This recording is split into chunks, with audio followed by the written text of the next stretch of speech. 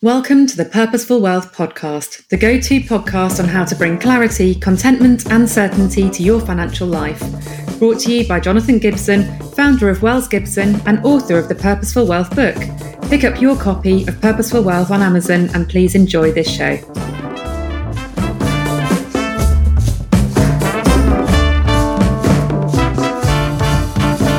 Welcome to the Purposeful Wealth podcast and this episode 9 of our second series.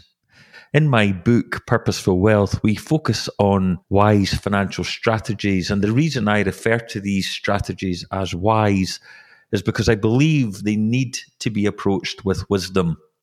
If you have managed to read Purposeful Wealth, you will know I devoted a whole chapter to the subject of investing, whereas Chapter 3 focuses on other strategies which require a strategic approach to ensure that you're able to live a fulfilled, purposeful, and contented life, and most importantly, to secure all that you value. The 6 strategies that I focus on in Chapter 3 of Purposeful Wealth are cash flow, borrowing, risk, tax, legacy, and giving. It's important to recognize that implementing these wise strategies will be more effective if you do so with a trusted financial planner, which is an area that I do talk about in the final section of my book. Essentially, with a trusted financial planner, you're looking for someone who not only has the financial knowledge to support you, but someone who is also your mentor and coach. They're probably going to be someone to whom you can be accountable and who will guide you as you live your own fulfilled life. But on the subject of cash flow, as Professor Eugene Fama once said, money is like soap. The more you handle it, the less you will have. The reason you should start with cash flow is because cash is king. It's a phrase that often gets used in business, but it's no different when it comes to your own personal financial life. It's important to be wise with the income you have, and in order to do that, you first need to define where your income is going and is expected to go. Budgeting is the cornerstone of being able to manage your money well and wisely. Budgeting doesn't need to be complicated, and it certainly doesn't have anything to do with how much money you have. A budget is simply a plan, and it's only once you do this that you will be able to control your money and identify ways of becoming more efficient with your spending. We would be wise to categorize our current and planned expenditure as well as milestones into 3 main categories. So those 3 main categories are living, lifestyle, and aspirational. Living or survival money is typically non-negotiable, and it's what's necessary for us to live. For most people, this probably includes most household expenditure, commuting costs, vehicle expenses, and essential clothing. However, it could also include childcare costs and medical expenses such as dentists, opticians, and prescriptions. The question to ask yourself is, do I need this to live? Lifestyle money is typically discretionary. It's personal and perhaps leisure-related expenditure. Personal expenditure could include items such as clothing, wine, grooming, music streaming subscriptions, buying books, public transport, and buying a coffee on the way to work. Leisure-related expenditure includes sports and hobbies, holidays and travel, entertainment and socialising and eating out. The point is, we don't really need these in our lives to live.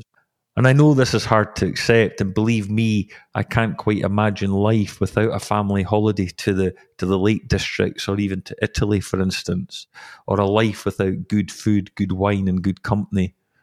However, my ability to live probably does not depend on these. Aspirational money is what I regard as luxuries. The ability to pay for independent schooling, to start a business, to take time out to travel the world, to write a book, to learn a different language or skills such as cooking or flying.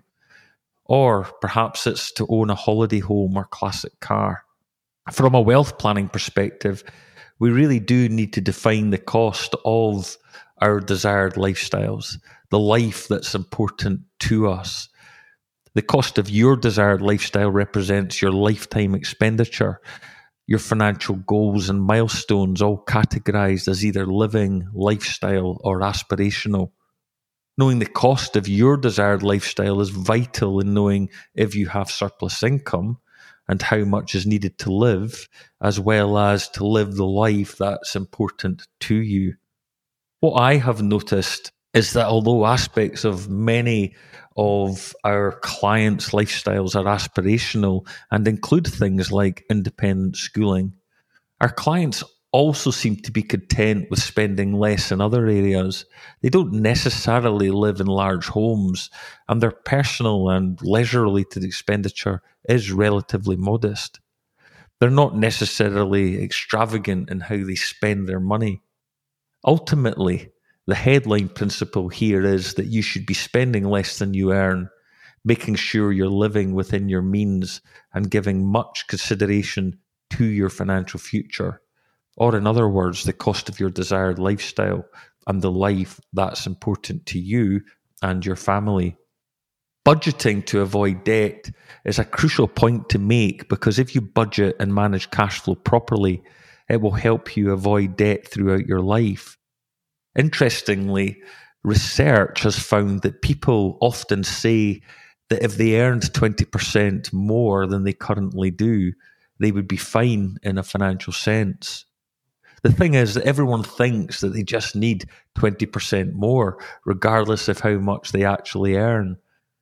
An example of Parkinson's law, which says that the more you have, the more you use. The thing with money is that you'll always find a way to spend it. The more you handle it, the less you have. And please know this, as a borrower, you are a servant to the lender. What we need to remember is that excessive debt won't help your financial situation and in fact will choke your financial future. Therefore, properly and managing your cash flow throughout your lifetime will help you to avoid falling into too much debt. I have to say, I'm very conscious that the term cash flow sounds dull and can have a very narrow definition for some people. For example, banks make it sound incredibly simplistic by talking about balancing what you have coming in each month with what you have going out. However, that's a very simplistic view and one that isn't forward-thinking or looking. Looking at your cash flow on purely a month-by-month basis really isn't enough. Your income will change throughout your life, as will your expenses, and you need to plan for that. Cash flow is about financial forecasting and looking to the future rather than basing your budget on your past. Cash flow planning looks at your unique financial circumstances, your desired lifestyle, and your financial requirements and aspirations. When I talk about cash flow planning as a wise financial strategy, I'm talking about financial forecasting and helping you work towards living a fulfilled, purposeful, and contented life. I'm not only looking at the cost of your lifestyle today, but trying to anticipate the cost of your lifestyle tomorrow. Your financial timeline is an essential element of cash flow planning and financial forecasting because it's helping you to prepare for your life's transitions. This involves thinking about the different stages of your financial life. In other words, the savings years, the spending years, and your later life years. It's about considering milestones such as your children leaving home to go to university, or life transitions such as selling your business or leaving paid employment. What I want to do is to forecast how much income and expenditure you'll have tomorrow, as well as looking at what you have today. Therefore, cash flow planning and financial forecasting needs to be meaningful and will require us to make 3 important reasoned and reasonable assumptions with regards to your financial future: inflation, interest on savings, and return on investments. What I want to encourage you to do is to avoid living a consumptive lifestyle during your savings years. You need to make sure you're planning ahead to achieve and maintain the life that's important to you, as opposed to feeling compelled to spend, and living beyond your means. The concept of keeping up with the Joneses can come into play here, and it can certainly be a risk. Sticking to a planned budget requires discipline and self-control. However, your motivation to do so will increase once your wealth plan, which incorporates your desired lifestyle, has been created. I'm asking you to take a lifetime view of your cash flow. You need to know how much income and spending there is from a whole of life perspective, not just today.